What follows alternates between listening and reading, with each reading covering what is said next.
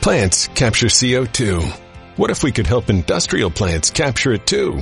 Think how we could help lower emissions. It's one way ExxonMobil is helping industrial plants be more like plants.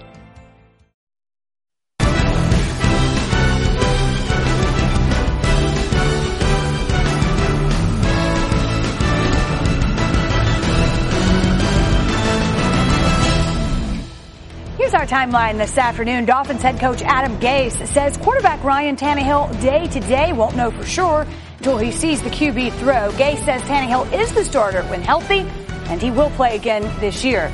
The Buccaneers have fired defensive coordinator Mike Smith, the first coordinator to be let go this season. Tampa Bay allowing over 34 points a game. They rank next to last in terms of yards allowed. Hello there. Happy to have you with us on this Monday. Wendy Nix, Adam Schefter, Ryan Clark, and Tim Hasselbeck. We've got one more game to go. That's tonight in Green Bay, but we'll take a look now at the headlines from Week 6. A thriller under the lights. Tom Brady and the Patriots snagged a win over the Chiefs in big-time fashion. Brady also recording his 200th career regular season win as a starting quarterback. The Steelers rallied late to beat the Bengals. It came from a late touchdown. Big Ben to AB. Big Ben becomes the 7th quarterback since 1970 with 40 career game-winning drives in the fourth quarter or overtime. And Dallas put on a show, dropping 40 points on a star-studded Jags defense. The Cowboys improved to 3-3, all 3 wins coming at home in Dallas. The Dolphins stay safe in overtime over the Bears the 6th straight week. There's been at least one overtime game. This is the first season we've seen an overtime game in each of the first 6 weeks. And despite cold, snowy weather, Todd Gurley rushed for a career-high 208 yards in Denver, the Rams' first 200-yard rushing performance since Marshall Faulk in 2001. And the Ravens blinked the Titans, recorded 11 sacks, a single-game franchise record. Baltimore has an NFL-high 4 shutouts since the start of the season. Wow, that's a lot. That's a lot. And we did such a good job with it, Thank you. One at a time, which is how we'll handle Overreaction Monday, if you will, because there is plenty to work with. We'll start right here because it was the final game last night, 43-40, a shootout, if you will. So we say this, the road to the Super Bowl still goes through Foxborough. And that means, of course, the New England Patriots. Tim, we'll just go down the line. Overreaction, not an overreaction? Not an overreaction. I think the slow start can be attributed to, a number of things. New guys on the offensive line, Julian Edelman suspended, injuries at the running back position. That stuff is sorted out, And so I look at this team as still the class of the AFC. They have 2 losses. Quite honestly, it wouldn't surprise me if they end up the regular season with 2 losses. And so I think because they are right there with other teams, I just feel like this team knows how to win late in the year. And I do think the road will continue to go through Foxborough. I think it's an overreaction because unlike the NFC, it's not a clear-cut favorite. In the NFC, it's the Rams and everybody else. Here in the AFC, so many teams have issues. The Kansas City Chiefs, they can score, but they can't play defense. Also, look at last night in Foxborough, the New England Patriots get up early, and they give up that lead uncharacteristically. And if it isn't for Tom Brady and some of the usual suspects making some plays late, they don't win this game. And so I think that this is still going to be down to the wire to figure out who has home field advantage. And I think that team has a clear-cut opportunity to represent the AFC in the Super Bowl. Kansas City still is a lead game lead on New England. Right. But if they lose another one, they obviously don't have the head-to-head. So, unless you think Kansas City's going to run the table. You think New England's going to run the table? He just said that. It would be helpful if you pay attention when I'm talking. That's right. We take notes. We fill him in. Listen, Bill Belichick always says he doesn't really know his team until November, Adam. So it would not be unusual for a Patriots team to struggle early and then be just fine. The Patriots have gotten better over time, but I still think the Chiefs, even with the game lead, somewhere along the way, New England will stub its toe, maybe twice, even with a weak schedule. And Kansas City is set up that it shouldn't be that tough, even though they still have to play the Chargers in Kansas City, and the Chargers are playing good football. I still think right now the Chiefs have a game lead, so the road to the Super Bowl would still go through Kansas City right now. The literal solution, once again. Yep, hey, there you go. Coming with it again. It is a fair point. You agree with me, so I ain't sure. You are what your record says you are, yes. Well, let's flip the script here and talk about the Chiefs for just a minute. Clearly there's no issues with their offense despite the loss last night. But I'll say this, the Chiefs' defense, Adam Schefter, will be their downfall. Is this an overreaction? It's an overreaction because the defense is vulnerable, it's weak, but they can make plays when they need to, and the special teams are so dynamic that they can overcome that, and the offense is so good that they can overcome it. Is the defense the downfall of the Patriots? They gave up 40 points last night, and they still found a way to win the game. And so there'll be times where the Chiefs' defense plays well enough, like it did the previous week against Jacksonville. I don't know that it'll be their downfall. Look, if they lose a game, it's probably going to be because of their defense. But I think that this team... So that would be their downfall. Should we go over definition? If they do lose, though, they might run the table. So if they don't, there's a lot of things that could be their downfall. So I'm not blaming it on the defense. I already know, Adam. I'm with you. And I think it's an overreaction. One, you're missing star players, right? Justin Houston is not playing. Eric Berry has been out for the season. You hope to get those guys back. And the other thing that gives me at least some positive feeling about this defense is that all the rest of the defenses stink too. Other than the Baltimore Ravens, who has pitched 4 shutouts this year, the other defenses that are teams that are contending are terrible. Jacksonville's not playing well on defense. Pittsburgh Steelers have been leaky on defense. Cincinnati gives up a late touchdown yesterday to lose to Pittsburgh. And so when you look at the teams they're competing against, it's not like they're going up against the steel curtain or the 85 Bears defensively. And I believe this offense is good enough. You get some guys healthy, you improve, and also special teams makes big plays, creates big plays, and stops other teams from getting them. To your point, short of Baltimore, that's exactly right. Defense can be the downfall of just about any team in the league. Absolutely. Hold on a second. Okay. Their offense, we agree, their offense is not their downfall. No. Right? Their offense is awesome. You referenced their special teams. They're well coached, and they're very good on special teams. The weakness of this team is their defense. They're giving up 470 yards per game on the defensive side of the ball. That's like epically bad. That's not kind of bad. That's epically bad. Wait, but epic, the other part of this is that, Tim, they always play with the lead. Right, so in playing with the lead, you go back to the Jacksonville game, they're playing with the lead. Blake Bortles throws for over 300 yards, and they stack up all these yards in a losing effort. There's that part to it, too. I didn't even realize this. I had a graphic. I wasn't aware that this was there. 20-yard plays, last. Yards per play, 30. I mean, give me a break. Are you kidding me? I mean, they are not good on defense right now. They like to play a lot of man coverage. They don't hold up in man coverage.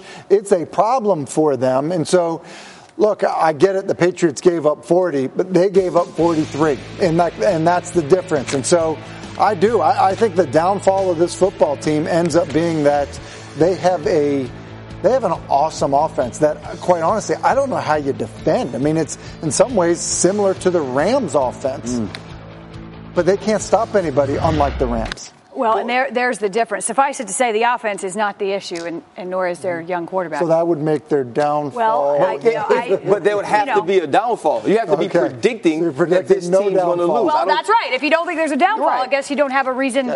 Adam Schefter just tweeted they're going to run the table. Yeah. You heard it right here. The Kansas City Chiefs are all good. All right, how about this? The wait and the watch for Steelers running back Le'Veon Bell continues in the Steel City. Reportedly, Bell will rejoin the Steelers this week. That would be during their bye week. Keep in mind, players meet today. They practice tomorrow and Wednesday, and then they are off until next Monday because of the bye week. James Conner has not been fooling around this season. 7 rushing touchdowns for the Steel Curtain so far in 2018. That's tied for the most through 6 games in Steelers history with Franco Harris in 76, Jerome Bettis in 2004. Both of those fellas, of course, are in Canton, so some pretty good company to keep. But you know what? Ben Roethlisberger pointed it out. James Conner's played our last game of the season because Le'Veon is back. He said that, of course, tongue firmly planted in cheek. Here's what we'll say on Overreaction Monday. James Conner should remain the starting running back this week. This is not an overreaction. James Conner has, earned this spot. He's earned this opportunity. Also, Le'Veon Bell, coming off of being at his house and working out on South Beach, will not be ready to carry the load. And when you look at it, James Conner gives this team a different style runner than they've had in years. He gives them a physical force. And when you watch the reaction of this offense, of this sideline, when James Conner runs the ball. It's a different energy that he brings. They love to play with him. Now, they aren't stupid. They're not going to cut their nose off to spite their face and not play Le'Veon Bell. But having a James Conner allows you to work Le'Veon Bell back into it, allows him to get into football shape, and then you have one of the best, if not the best, running back duo in the NFL. But for this week, James Conner is the starter. And by the way, what's starting mean, right? There's a role for both. We're living a day and age where there's a role for dual running backs. James Conner right now is the 5th leading rusher in the NFL. You're going to tell the 5th leading rusher not to play? He scored 7 touchdowns. That's 2 fewer than Le'Veon Bell had all of last year. And just take a look at the comparison right here. Look how the numbers are unfolding this year. Sure. You're not going to take that production. We have these all over. Everybody has. You got a graphic, Tim? We got a graphic, okay? You're not going to take that production and stick it on the bench. You're not going to do that. And so when Le'Veon Bell comes back, and by the way, at 2 o'clock today, they had a team meeting. Le'Veon Bell was not there at 2 o'clock when the team meeting got underway. Whenever he comes back, there's a role for both. But James Conner is not losing a ton of work. So he should be the starter. Well, they should both be used. But yes, fine. So, we'll leave James Conner. There you go. Not an overreaction is where we landed. Not an overreaction, Tim. Me and Ryan are on the same page. It's an overreaction for me because as good as James Conner has been, and he's been really good. I've been very impressed with him. But the reality is that Le'Veon Bell is one of the best 3 running backs in football. He is. Like, we're not campaigning for Malcolm Brown to get touches for the Rams because Todd Gurley is one of the best 3 backs in football. And the reality is when you have a dominant back, which is what Le'Veon Bell has been, and what he does for their offense. I remember I've seen Ryan do illustrations on how the offense is better when you have him and you can split him out and use him as a receiver. He just makes them better. And the reality is that the Steelers with Ben Roethlisberger are in the trying to win a Super Bowl business. And if you're trying to win a Super Bowl, you don't take reps away from, one of the best backs in the league because the guy behind him was playing pretty good. But that's assuming he comes in 100% football shape. Listen, it's also assuming that he wants to play. He comes, period, that he wants to play. Let's start there. Listen, I think there's a whole bunch of that you have to figure out.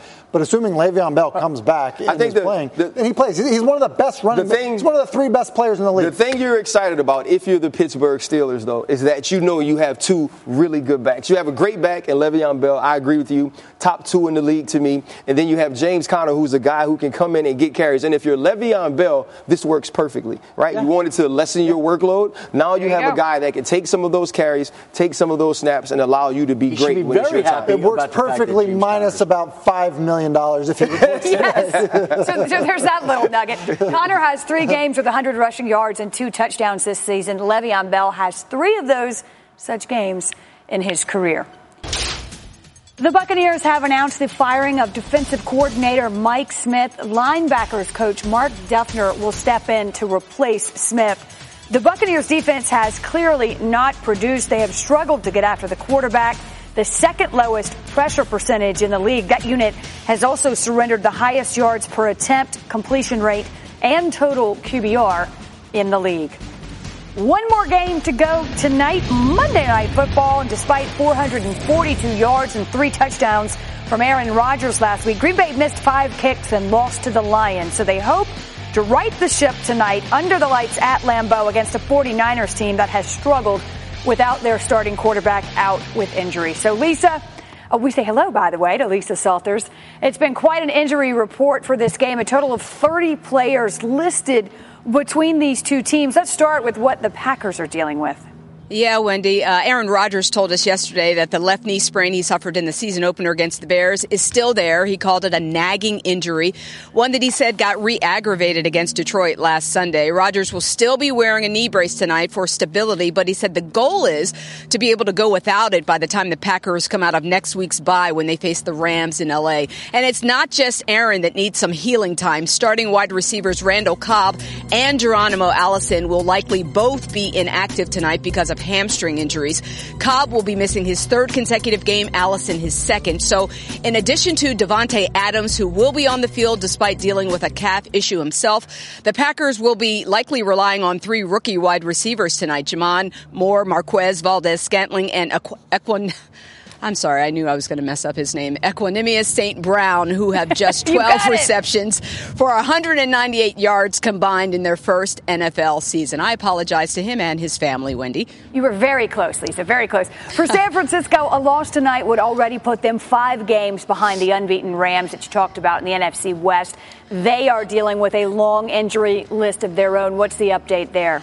Well, the 49ers are so banged up on offense that one day this week in practice, 10 of the 11 starters sat out. And even though it's just week 6, that can have an emotional effect on a team, which is why head coach Kyle Shanahan told us his message to his guys this week: keep battling. He said he told his team, no one believes you can do this, that you can go to Green Bay on Monday night and win. So that's when you should play your best, with a chip on your shoulder. Second-year quarterback C.J. Beathard makes just his 8th career start, and most of his offensive line is questionable for tonight. Running back Matt Breida and receiver Pierre Garçon are both game-time decisions, and receiver Trent Taylor is doubtful to play. But on a positive note, receiver Marquise Goodwin should be back in the lineup after missing last week's game because of thigh and hamstring issues. Wendy? Lisa, thank you, and we'll talk a little bit more about San Francisco and managing this tough time in just a minute. But let's start with Aaron Rodgers. Tim or Adam, we'll go down the line here, and what a difference that injury is making. How limited is he at this point? Well, you heard Lisa say he's going to shed the brace after the bye. This is a good time for a bye. There's never a bad time for the bye for the Green Bay Packers, and it has hampered him some. But I think he, as much as he said it's bothered him, he's looked pretty good out there. I don't know what he's doing out there. He's running around. He's throwing the football. He's playing without a lot of these receivers, and yet they're still producing. And they're 2-1 in an NFC North division that is quite muddled right now with teams together. I mean, this was an injury I think that would have knocked out a lot of people, and they said it would impact him for 6 weeks, and he's still been out there, and he's still been pretty productive, despite the fact that he suffered the knee injury. When I watch him play, he definitely looks hampered to me. He looks hindered in the way that he can move, and you watched him get out the pocket when they were playing Washington, and it's hard for him to stop. The thing that I'm disappointed in Aaron Rodgers, and I'm rarely disappointed in Aaron Rodgers, was when I watched him in the second half of the Chicago Bears game, and the ball was getting out of his hand on time, and he played on time, and the routes that were called, he hit him immediately. He took the open guy. I thought to myself, I said, if the NFL has to see this Aaron Rodgers, has to see an Aaron Rodgers who is going to do exactly what the playbook says with his skill set, his accuracy, his velocity, I thought they were going to be in trouble. And he's kind of moved away from that as maybe he's gotten healthier or just getting back comfortable. And I hope he goes back to just playing on time and doing what the play calls for, because I think this is a better team when he does. That's a good point, Ryan, because the reality is he doesn't look the same moving around, but he has continued to move around. And so the number of throws outside the pocket before the injury versus after the injury really aren't any different. He's still doing a lot of the same things in terms of holding onto the football and trying to create. He's just not as able to create because he's wearing the brace and he's not moving around as well. And Adam's right as well. I mean, the bye is coming at a good time for them because he kind of reports of, and Lisa saying it, that he re-aggravated the knee injury, and he's not moving the same. But if after the bye he's moving around the way he did prior to the injury, that should help the team. But I agree. I think he is better off operating inside the structure of the offense much more than he has been. Just staying in the pocket, not testing the knee, spinning not the ball, running around. But he can spin it, though. But play on time. Listen, there are other quarterbacks that don't have the ability to be as elusive. And what do? They play inside the pocket very effectively. Look at Tom Brady. It's inside the pocket effectively. Really, Aaron, in the long run, it'd be better for him to do that. And look, that bye, I think, helps influence their decisions about these receivers tonight. You heard Lisa Salters mention Cobb and Allison likely out. Knowing they have that bye, it's 2 for 1 if you rest them tonight in a game that they should be able to win at home. I think they're more so looking at this bye they have tonight than the bye they have next week. 2 bye weeks. Listen, let me ask you about that then, because in fairness, nobody's going to feel sorry for him. Every team deals with it, but this is a tough hand dealt to the 49ers. How big of a coaching challenge for Kyle Shanahan? It's a huge coaching challenge. Listen, it's a backup. I mean, look, you're backup running back, backup quarterback, backups kind of all over the place. And when you became the head coach there, you didn't inherit a team that was loaded with talent. And so, yeah, it's a challenge. And so I think quite honestly, that's what coaches are supposed to do. You're not supposed to just win the games that your team is better than, that your players are better than. The challenge for a coach is to kind of identify what your guys can do well and put them in a position to succeed. And I will say this about Kyle Shanahan throughout his coaching career as a play caller. He's been fantastic. He does a great job of devising guys open. I mean, I think, misdirection, play action stuff between, that tree from Gary Kubiak, really his father to Gary Kubiak down to him. He's been as good as anybody at doing that. And so if you're a 49ers fan, you're hoping that he can do that. I mean, he was great in Washington with RG3. He was great in Atlanta. We saw what he could do last year with Jimmy G, but sometimes the cupboard is just bare. Well, yeah, and when you come there's only so many when you come into a season thinking you're going to have Jet McKinnon at the running back, you have some new receivers, you have Jimmy G at quarterback, and you lose them all, that's very difficult. Yeah, that's a different order of business. Tim, by the way, will take a closer look at Aaron Rodgers' mechanics that we talked about coming up and how he may be affected by that knee. We'll do that a little bit. Does this place look haunted? No, I don't think so. What about those two creepy girls? Come stay with us. That is truly frightening. You know what's really scary? Missing out on Geico's great service. With Geico, you get 24/7 access to licensed agents. Thank you, creepy girls. Want to see our room? We're gonna sleep in the car now. Happy Geico-ween. Switch today for 24/7 access to licensed agents. Listen, we thought the AFC South would be the division to watch. That has not been the case. Pun intended, by the way. It was the worst combined win percentage of any division in the league this season. The AFC South has averaged the fewest points per game of any division and scored the fewest offensive touchdowns. Their turnover differential easily the worst of any division. And so we continue with Overreaction Monday. The Jaguars, that vaunted Jags defense with Saxonville and Pick-fil-A, all of those things. Pick-fil-A. That one didn't win, but I'm still bitter about it. I don't close on Sundays. Get it? All right. Anyway, the Jags defense is overrated. Overrated. Is that an overreaction?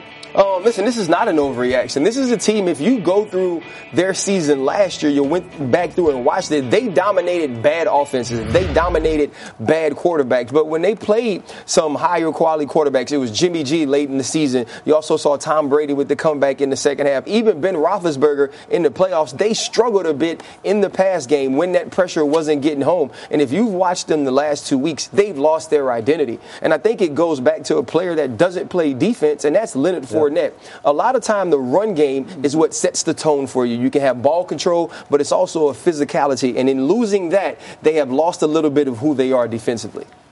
It's not an overreaction. I mean, you just look at them. You gave up 40 points to the Dallas Cowboys. I mean, just when you have a really good, dominant defense, that doesn't happen. You don't get your doors blown off by a mediocre offense. I think that's what you're kind of saying, Ryan. Yeah. The other aspect is a year ago when we watched them play in the regular season, it seemed like every time you looked up, it was a turnover, and then that defense was scoring. Like, they're not doing that anymore. And so I also think people need to understand, too, it's one thing to be, for one season, kind of be a dominant player or a dominant, segment of a team, the defense side of the ball. But to do it in consecutive seasons when people have studied you and figure out what you do well is a totally different animal. And I think the part of that is what they're seeing now. And do it week to week, season to season. So last week, they played Kansas City.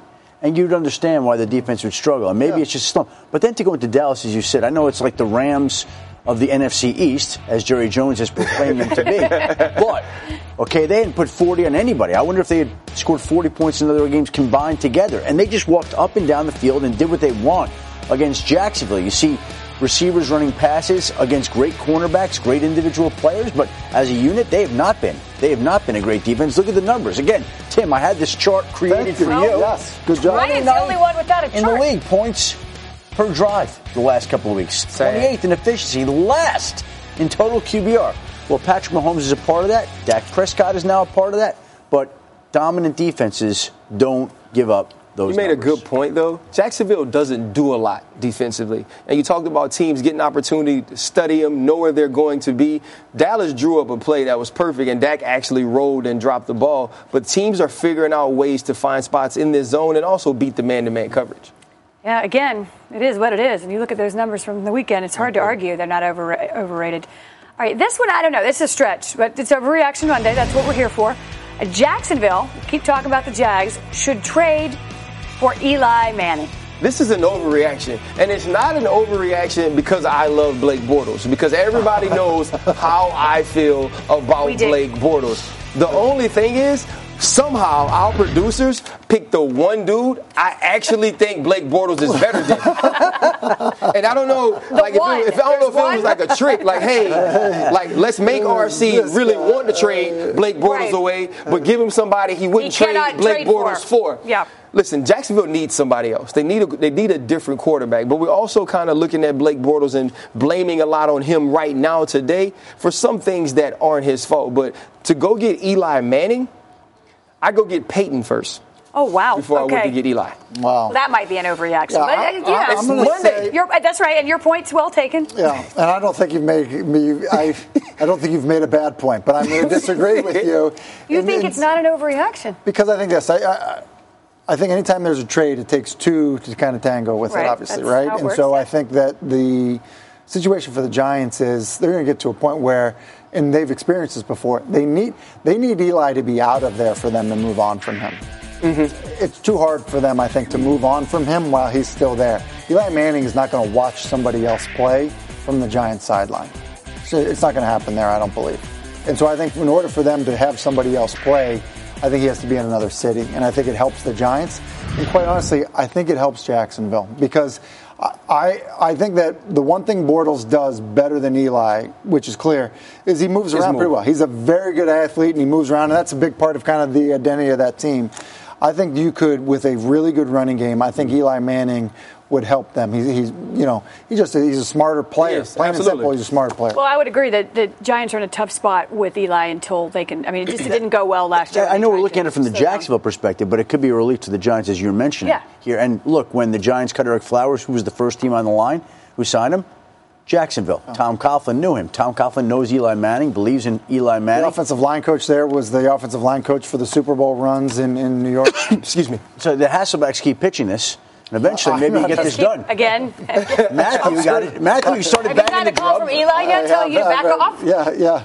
He likes Florida. No state income tax. Fair enough. Fair point. All right, Adam, so not an overreaction for you either? Not an overreaction. Okay, all right. Let's get Eli Manning to the Jags. Yeah, right? you're on it. He's on it. No, Adam's on it. Oh, yeah, okay. Oh, I like that.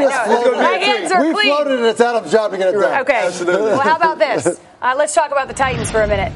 The Titans do not, there's the operative word, have their franchise quarterback. Adam Schefter, is that an overreaction?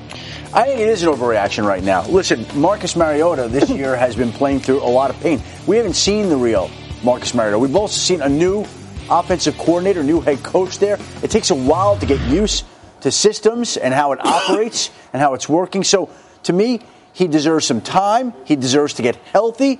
And so to say that they don't have their franchise quarterback when so many people have believed in this guy before, when Philadelphia, the city of Philadelphia, was in a panic to go get him, I think it's a little bit of an overreaction. Listen, I would agree with you that it's an overreaction in that he's had a lot of change. And quite honestly, he wasn't planning on playing. You know, Blaine Gabbert was the starting quarterback. He gets injured and like, oh, hey, you were healthy enough to be the backup. You're back out there as a starter. And so I don't think we really know, because it's a nerve and because it's in his throwing arm, of how injured Marcus really is.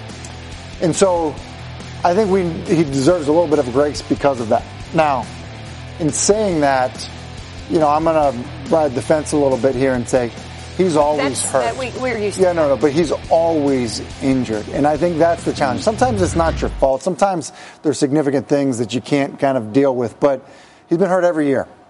And he misses games nearly every year. And you're not a franchise quarterback if you're not available to play. That's how it works.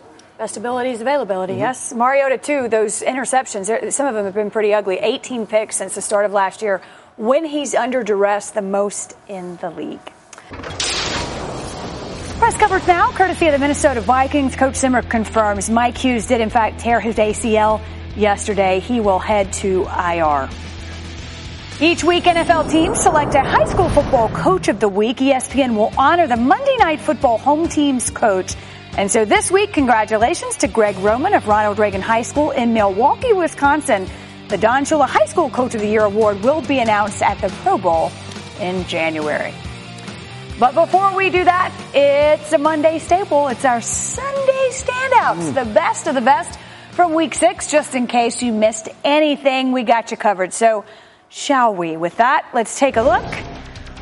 All right, here's where we start. Best pregame moment, and there's no question it was Ryan Shazier returning to Cincinnati 10 months after that spinal injury. You're just so excited to see him walking. The last time he was there, he was on the ground. We all know how horrible that injury was. It was a big pick-me-up for the Pittsburgh Steelers, and great to see. Tremendous. The nightcap last night, Chiefs and Patriots, Tom Brady to Julian Edelman in the end zone. But take another look. Edelman is literally adjusting his gloves as he runs. Well, that's because he got held. I mean, he had to adjust his gloves. All right, get off me, will you? The Steelers offense looking pretty good. James Conner elbows Sean Williams and Montez. Perfect. And Conner, we talked about it earlier. He's done his job. Look at that. Dude, Sean Williams went out of the game after this play. You have to at least stay in one more play. You're not going out when you just got ran over. Big Ben to Vance McDonald also gets around Burfict and Williams. It just wasn't a big day for those two defenders. When did Vance McDonald turn into Mark Bavaro? Yeah, right there. He's a beast. There you go. Stiff arm here. We've had one every week, Chiefs and Patriots, to Rob Gronkowski wide open over the middle, and he just rocks Ron Parker. You know what? Tight ends are getting real disrespectful down the field in prime time right now. Going to make him slip. Slip on the He's so big, man. These tight ends are so big. Look how he threw him out the club, though. I told y'all no white T-shirts. All right, strange occurrence here. Panthers and Redskins. Adrian Peterson with the first down, but then look at what happens. Luke Kuechly tries to make the tackle, but he only gets his Peterson shoe stuck in his mask. I mean, oops. Oh, there you go. That's a hard AP running right now. He's running out his shoes. Bills on the road against the Texans. Chris Ivory, the handoff, but it's Jadeveon Clowney takes it and brings Ivory down. But he tackles him by the dreadlocks. Well, you know, it's strange because he also has dreads. Oh, yeah, that hurts. Yeah, I kind of like Horace Collins. Having hair, not all it's cracked up to be. Yeah, see? Fair point. Back to the Steelers and Bengals. Big Ben to Juju Smith-Schuster. Is this a touchdown? It was called just short of the goal line, but Juju apparently disagrees. Well, he said because his hand hit the ground. You heard during the game, during the broadcast, they said they've never called a play like this, but they didn't give it to him. Head? Yeah. Conor McGregor making a special appearance at the Cowboys yesterday. He is jacked. All players celebrating with his signature walk. I think he tried to throw the football. They had Conor McGregor and Jerry Jones in the same huddle. Those two dudes can really make money.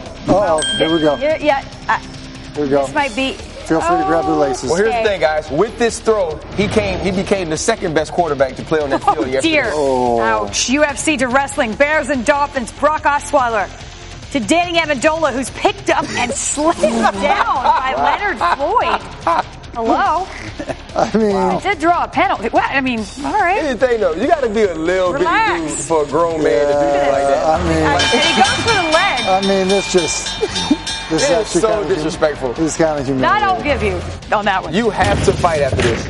100%. Yeah, get a bit. Sticking with the wrestling theme. Yeah, you are going to lose. But Joe Mixon gets the rushing touchdown, tries to jump into the crowd. Unfortunately, there's that clock. The best part is the second one because he was trying to play it off. He's like, wait, no, I meant that.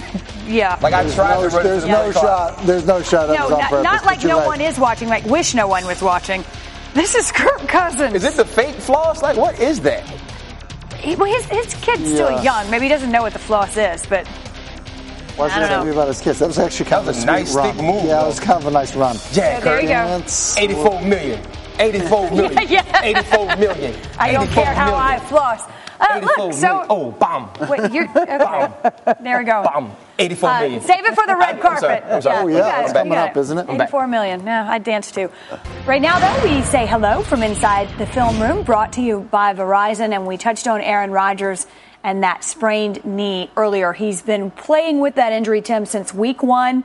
He's gotten better, but where are we? Take us through what you see. Well, I tell you what I see. I see an offense that lacks creativity, just plain and simple. I mean, just look at this rip of plays. The number of times that the Packers offense will it's Aaron in the shotgun and it's catch and throw to the flat. And so whether it's these flat screens where they're blocking on the perimeter or whether it's, drag slant, whatever it is, you watch other offenses around the league, they're trying to hide their quarterbacks by running plays like this. Mm-hmm. It's a staple of what the Packers are doing offensively, and it lacks creativity. It doesn't kind of bring out the best in terms of what your quarterback is able to do. And look, I'm showing you the completions right now. Right. We have been showing you the incompletions of this. We'll get one at the end. But to me, I just don't think that you're using the quarterback the right way when so much of what you do is this, especially when it's a quarterback that can attack every area of the field because he's got a big arm, because he has the ability to move around and create. And honestly, it's not what you see from the best offenses in the league. Look at the creativity the Rams have. Look at the creativity that the Chiefs have. To me, this offense of the Green Bay Packers is stagnant and stale. They basically are stationary and they're predictable. And so I typically don't. I'm not as critical on a play caller of that, but like the play design in Green Bay is unimaginative, and I think that the entire team is suffering. Well, again, Aaron Rodgers will play with the knee brace tonight. Then they have a bye. He says he hopes to play without it after the bye week. We'll see. Through the first 6 games of the season, Adam Thielen has 58 catches. That's more than any player has ever had through 6 games in league history, and it puts him on pace for 154 for the season, and that would blow right past the previous single-season high of 143. So, Ryan Clark, you tweeted this yesterday. Adam Thielen, please don't use smart, hardworking, dependable gym rat when speaking of Adam Thielen. Dude is a baller and can do it all. So dang talented. All right.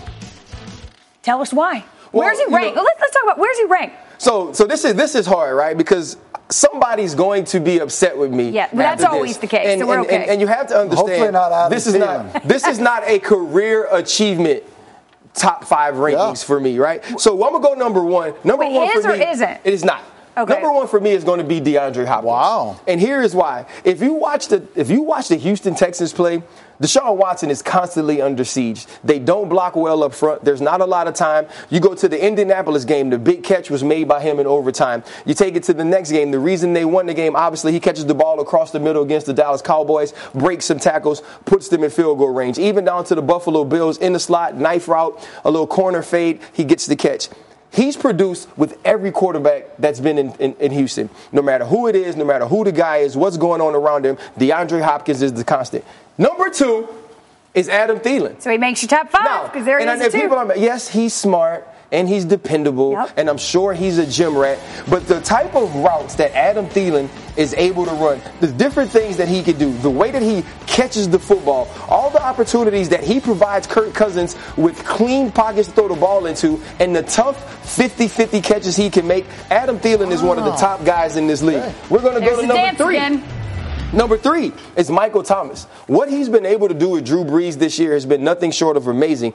The only reason he's not number 1 is because he had kind of a subpar game against Washington because everybody else on the field was wide open. Number 4, and this guy to me is the huge talent of the group, Julio Jones has not been able to catch touchdowns. No. Him and Matt Ryan can't seem to link up in the red zone where you think a guy with a 6'4 frame, 220 pounds would dominate. Okay, so here's the hard one. I was going to combine Somebody Juju. gets left out. I was going to combine Juju and Antonio and make one dude. And then I saw Tyreek last night, and he's amazing. And Tim's going to disagree with this. We are going to fight, but wow. This dude. Really? Oh, wait. I didn't mean to replace him. Wow. Slide over. Slide. Oh. There. Okay. I think Odell Beckham Jr. is one of the most talented football players playing the game today. What he can do at the wide receiver position, whether it's route running, contested balls. I watched him have 3 of the most exciting 5-yard catches last week in the Thursday night game because Eli can't get the ball down the field. I believe he could do it all. I think he's special, and he would be higher if there was more production this year. All right, but Adam Thielen's not upset. I'm just surprised you hate Antonio Brown and Tyreek Hill so much. Yeah, they're not very good. It was tough. But Adam Thielen's too. I think that. I mean, listen, I didn't think you were going to have him in your top 5. Yeah. I'm happy to see him. Listen, his production is, it's hard to debate his production. Without question. With different quarterbacks. So who's mad at you? That'd be all right. It's the production, but it's also, he has another number one guy on the other side. So it's not like they don't have other people to get the ball to, and he's still that productive. All right, fair enough.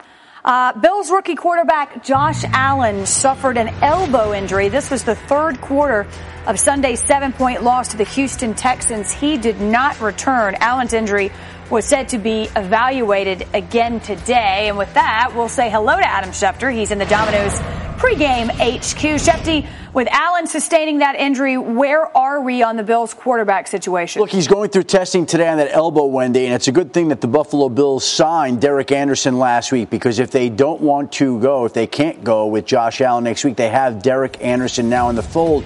Nathan Peterman struggled in relief of Josh Allen once he went down with that elbow injury. You saw it wrapped on the sideline. Peterman threw the 2 fourth-quarter interceptions that helped contribute to Buffalo's disappointing loss in Houston. One across the field that was just an odd throw that Houston picked off that led to that celebration. And so he now is in a situation where they have to see how the testing comes with Josh Allen. And if he can't go, then the Bills have another quarterback decision to make, Nathan Peterman or Derek Anderson.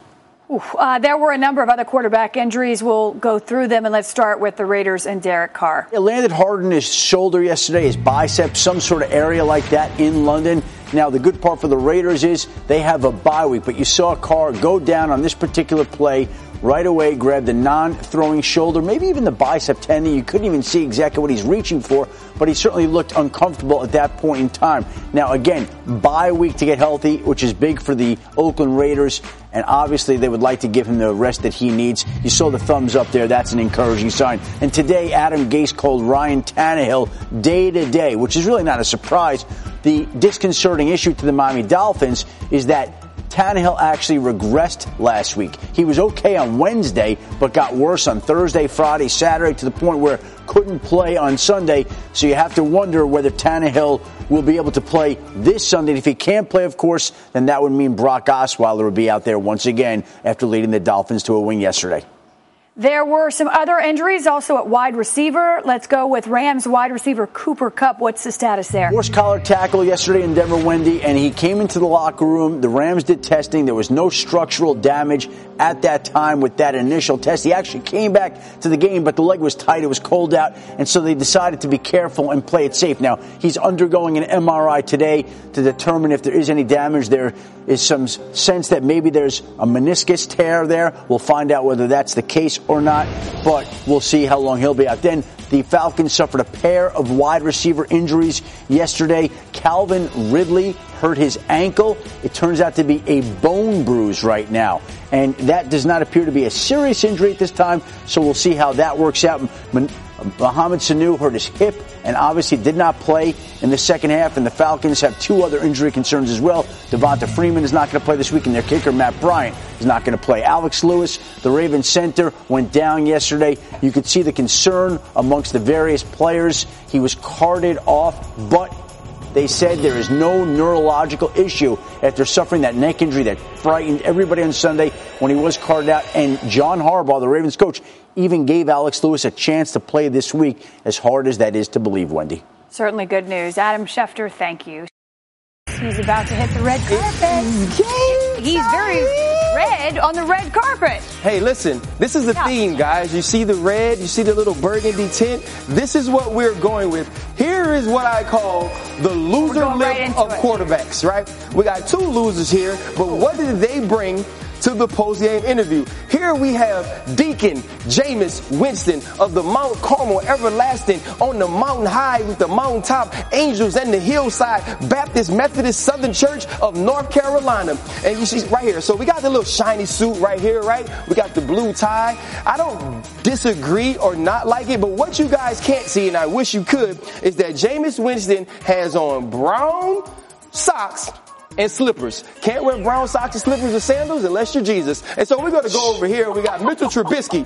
So Mitchell Trubisky, he kind of goes with the same thing, right? It's got a burgundy feel to it. There is also the blue tie. But here is why I like what Mitchell Trubisky has on. Look at the pattern. He's a risk taker. You know who should have been the risk taker? Matt Nagy should have been the risk taker on 3rd and 4 while you're running the ball. Do what your quarterback suit says to do, which is take a risk. So if I had to say who wore it best, I'm not going to go with Deacon Jameis Winston. I'm going to go with Mitchell Trubisky. I see you looking here, Tim. Do you disagree? No, I mean, listen, you said he's taking some risks. I would agree with you. But plaid is big this fall, Tim. That's bold. Plaid is big. And it's also not a costume, Tim. We know how you feel about it's definitely not a costume. It's a little bold. Like he could have maybe just had some regular pants on with that. But hey guys, I'm okay. So moving on, we're going to stick with quarterbacks here, and these are two of my favorite guys. Yes, sir. Right here, let's look into the future. Baker Mayfield, right? You know, he's a Big 12 guy, country guy, started at Texas Tech, moved over to Oklahoma. He just keeps it real chill right now, number 1 pick. He has the hat on, right? The coat, walking in with the phone sweatshirt. He's not doing too much. But here's what's going to happen to Baker Mayfield. As he moves along in life, as he gets 18 years deep, you're going to morph, right? You're going to move over and you're going to become Phillip Rivers. Phillip Rivers, right? He looks like a dad. You know why? Because he has a lot of kids. He has 7 children, so there's that. Because he has a lot of kids. Hey, guys. I think this is Mary on this belt, right? Look at the perfect tuck ratio. Right here, it's tucked, moved out a little bit so you can't really see the dad belly, but you can see it a little bit, but it shows that I'm still neat. This is what Baker Mayfield is going to turn into. Matter of fact, guys, show me Baker Mayfield in a few years. There it is, Baker Mayfield. He's still going to see. Hey, listen, guys, it's going to be 2036. You know what I'm saying? So he's going to have the wireless headphones. We're going to throw the plaid shirt on, and it's going to work perfectly. Look into the crystal ball. The only thing you want different is you want to bring a Super Bowl to Cleveland. You don't want to be where Phillip Rivers is right now in Los Angeles. Hey, guys, in this edition of Doing Too Much on Sunday, all of these guys did way too much for me. There's a lot going on. Right here, Thomas Davis, he has his whole family, every picture they've ever taken inside of his coat. I have no idea what Antonio Brown is doing, but when you catch the game-winning touchdown, I guess you could do it. He's worn that before. Excuse me, Adam has a... I just want to point out to you that Thomas Davis lost his father a couple of weeks ago, and so the funeral was supposed to be Saturday. So that, I would imagine, is a tribute to his dad in there and his family. Well, so, his mom's been sick too. Well, there he goes. And so here we go now. We have Deshaun Watson. Deshaun Watson is looking like, hey, I'm a nerd, but I'm also super cool. So here, in Doing Too Much, let's do less. AB's worn that Cam's before. Pants, Ryan. He wore Can you talk that about last Cam's year. pants? Right, You don't remember? He wore that before. Hey, guys, here. He's re-wearing it. All of Cam's pants are short. He has beautiful ankles. He wants the world to know that even though I have these massive calves, I have very athletic ankles. Yeah. He uses lotion. He moisturizes. He makes sure that everything is on point for when he wants to do that. And the reason we like Cam actually in this is this is the least clothes he's worn all year. That's the most conservative look he's had going. Yeah, this is an outfit, that's not an a outfit. costume. That's fair. Yeah, first that's an time outfit. That might be the first time this season he's got an outfit. Conservative for him. And I think AB, I'm telling you, I like that he's, recycling. I like He's worn this before. No, I'm saying he wore it before. Yeah, he's worn it before. But when you pay $3,000 for something and it's this perfectly tailored and you get the right Christian Louboutins to match him, you rock it again. So Tim could not borrow that? Tim could definitely wear that. Well, I mean, Tim could definitely wear that. I think so. Wait, so we're okay with recycling it, wearing it before? Absolutely. Because RC has never worn the same suit twice. That's not true. On NFL Live. That's not true.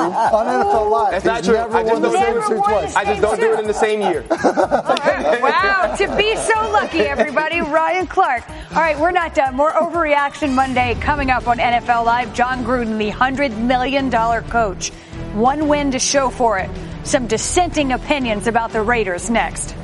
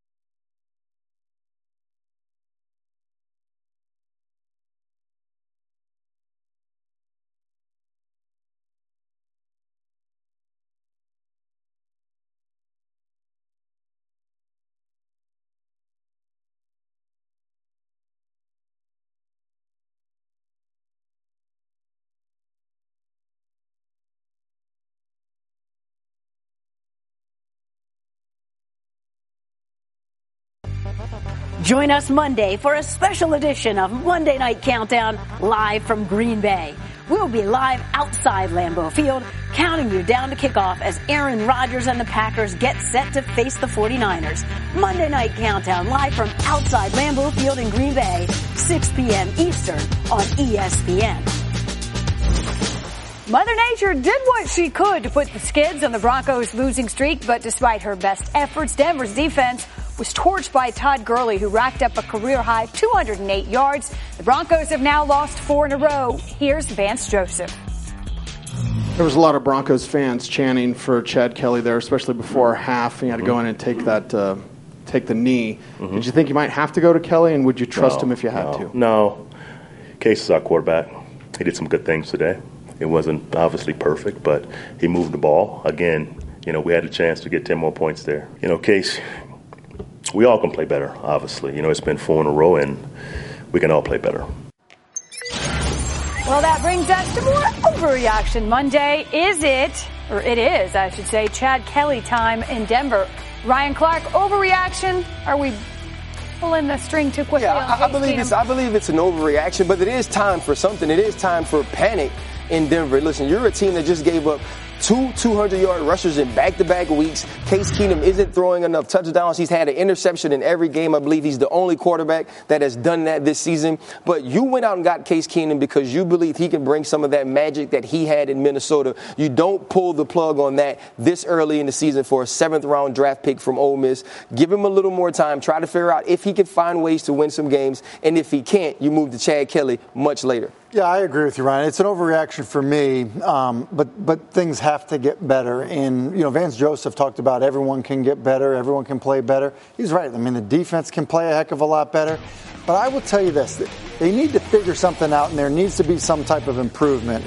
It's reasonable to think that you would have some growing pains with a guy coming over and being the first-year starter for the team. But when you have Demaryius Thomas and Emmanuel Sanders and Sutton, and you've kind of struck gold a little bit with a guy like Phillip Lindsay, and you have I look at them as a team that actually has pretty good perimeter talent. I think that's a team that you should be able to be productive on offense with, and right now they're not. And so if it doesn't change before you get to the halfway point of the season, then you have to start to make some really hard decisions. They are an interesting stretch of their schedule because they play Arizona this week on a short week. Then come home and play Kansas City, and then have a bye. And bye times are usually when teams review things and look to see what works and what doesn't work. Saying that, Chad Kelly's not ready right now. He's just not ready. He is a 7th-round pick. He is green, and he's playing behind an offensive line that has struggled. So if you're putting out a quarterback who isn't ready behind an offensive line that has struggled this season, that's a bad combination. And you want to see what Case Keenum can do for the rest of this year, in my mind. Maybe at the very end, get an idea of Chad Kelly at that point in time. But the people who are there, who watch him every day, just say he's not ready right now. Well, listen, a green quarterback is tough. A struggling offensive line is tough. You put them together, and it's a real mess, and there can be long-lasting repercussions. I tell you what, tough times in Oakland. I hate to say it, but here's where we are on Overreaction Monday. John Gruden's Raiders are the worst team in the league. Adam, so many eyeballs on this team, and it just hasn't gone well. No, they've been terrible this year, but so have the Giants, and so have other teams that we look at. Who else has been really bad? The Colts have had so many injuries that it's been tough to get. The Titans are bad, and they won 3 games. Them right now. I mean, the Broncos have been bad recently. I mean, when you bring up that fact, 2 straight weeks, no NFL team has ever done that in back-to-back weeks, allowed a team to run for over 200 yards, and the Broncos did that.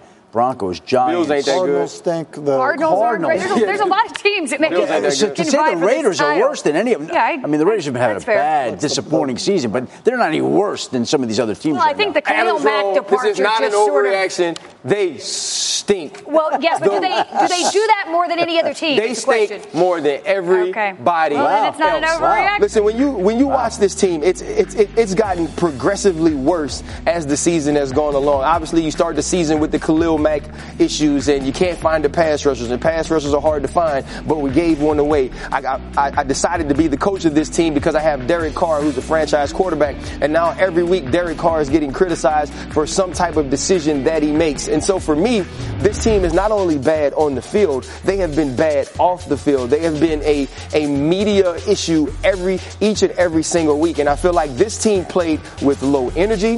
They played with low hustle and low effort this week. And those things cannot be. If you're going to lose, you still have to go out there and compete in a way to give yourself a chance to be competitive. I'm going to agree with you, Ryan. It's not an overreaction for me. There's some other bad teams, Adam. I agree with you on that. But I'm trying to figure out what they do well. Like, name me one thing that the Raiders do well. Like, if you were playing them, when you watch them, like, what do you say? Like, you think, I got to tackle Marshawn Lynch. They have a quarterback that makes terrible decisions. Oftentimes in the red zone, it's cost the team. They've got, receivers that don't appear to be guys that you fear. Like, at least with the Giants, you could play them and you'd be like, oh, you know what? Like, Saquon. They have receivers. They have Saquon. Yeah. Like, or you play other teams and you think like, well, you know what? Like, defensively, we maybe have our hands full or whatever it may be. I don't know that there's anything about the Raiders that you feel like as you're getting ready to face them, what you feel like the big challenge is. I don't know how I'm coming up with what it is that's like the big challenge. And like, if that's the case in every phase of what you do, then you're a really bad football team. They got a couple of extra ones from the Bears. That's. I mean, there you go. Hard to find a good pass rusher. They'll be good in year 6. Yeah.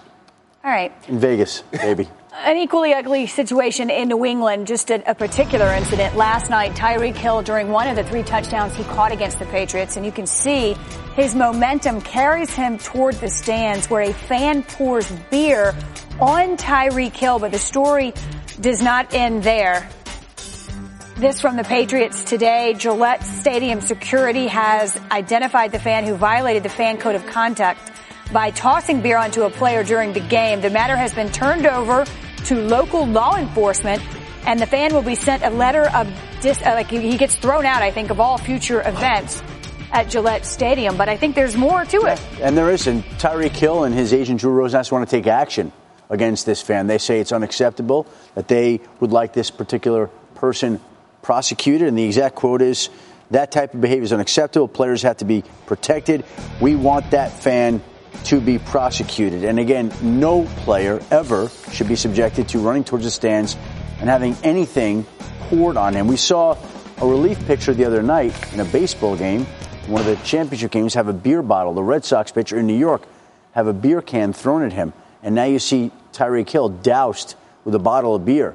And it's just not right. And obviously the Patriots have taken action, and Drew Rosenhaus and Tyreek Hill have been on the phone with the NFL and the NFLPA today to figure out their legal options to see what they could do going forward. I don't blame them. I think there's got to be a zero tolerance policy for that kind of stuff. There is no excuse for it. No, absolutely. Listen, players are expected to behave in a certain manner and conduct themselves in a certain manner, and I think we should be able to have the expectations that the fans will behave in that way as well. And something definitely needs to be done if it's prosecution, if it's not being able to come back to certain games, but there has to be in some way some penalty levied so fans know that this is not okay. Wendy, you said zero tolerance on it. I mean, the truth is, I think it was last year, the year prior, was a player that was kind of efforting to go into the stands. Like, that's not okay. Same. Yeah, it goes both ways, of course. When you do it. And so I do think it's an important issue for the league to kind of have a hardline stance on. Totally agree. You wouldn't do it on the street, or at least you hope not. And if you did, there'd be some problems. If you threw a beer on someone in the street, you'd be arrested, right? Yeah. For sure. Yeah, so same should be said here.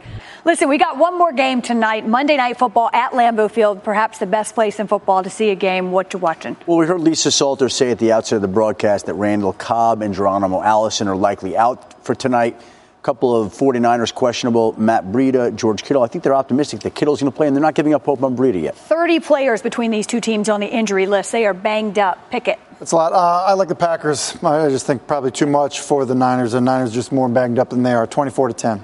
I think the Packers as well, 24-20, because, well, it's always 24-20. Because we do that But when you have Aaron Rodgers and you have the pieces missing for the 49ers, I go with the Packers. Listen, I think we got a clean sweep. I just think it's a war of attrition, to your point. Both teams injured, but you've got Aaron Rodgers, even if he is a little slowed by that knee. He's getting healthier. I got the Packers at home. But we don't fare well when we all agree. But tonight could be the night. We'll see you tomorrow, everybody. Thanks for being with us. We'll talk soon.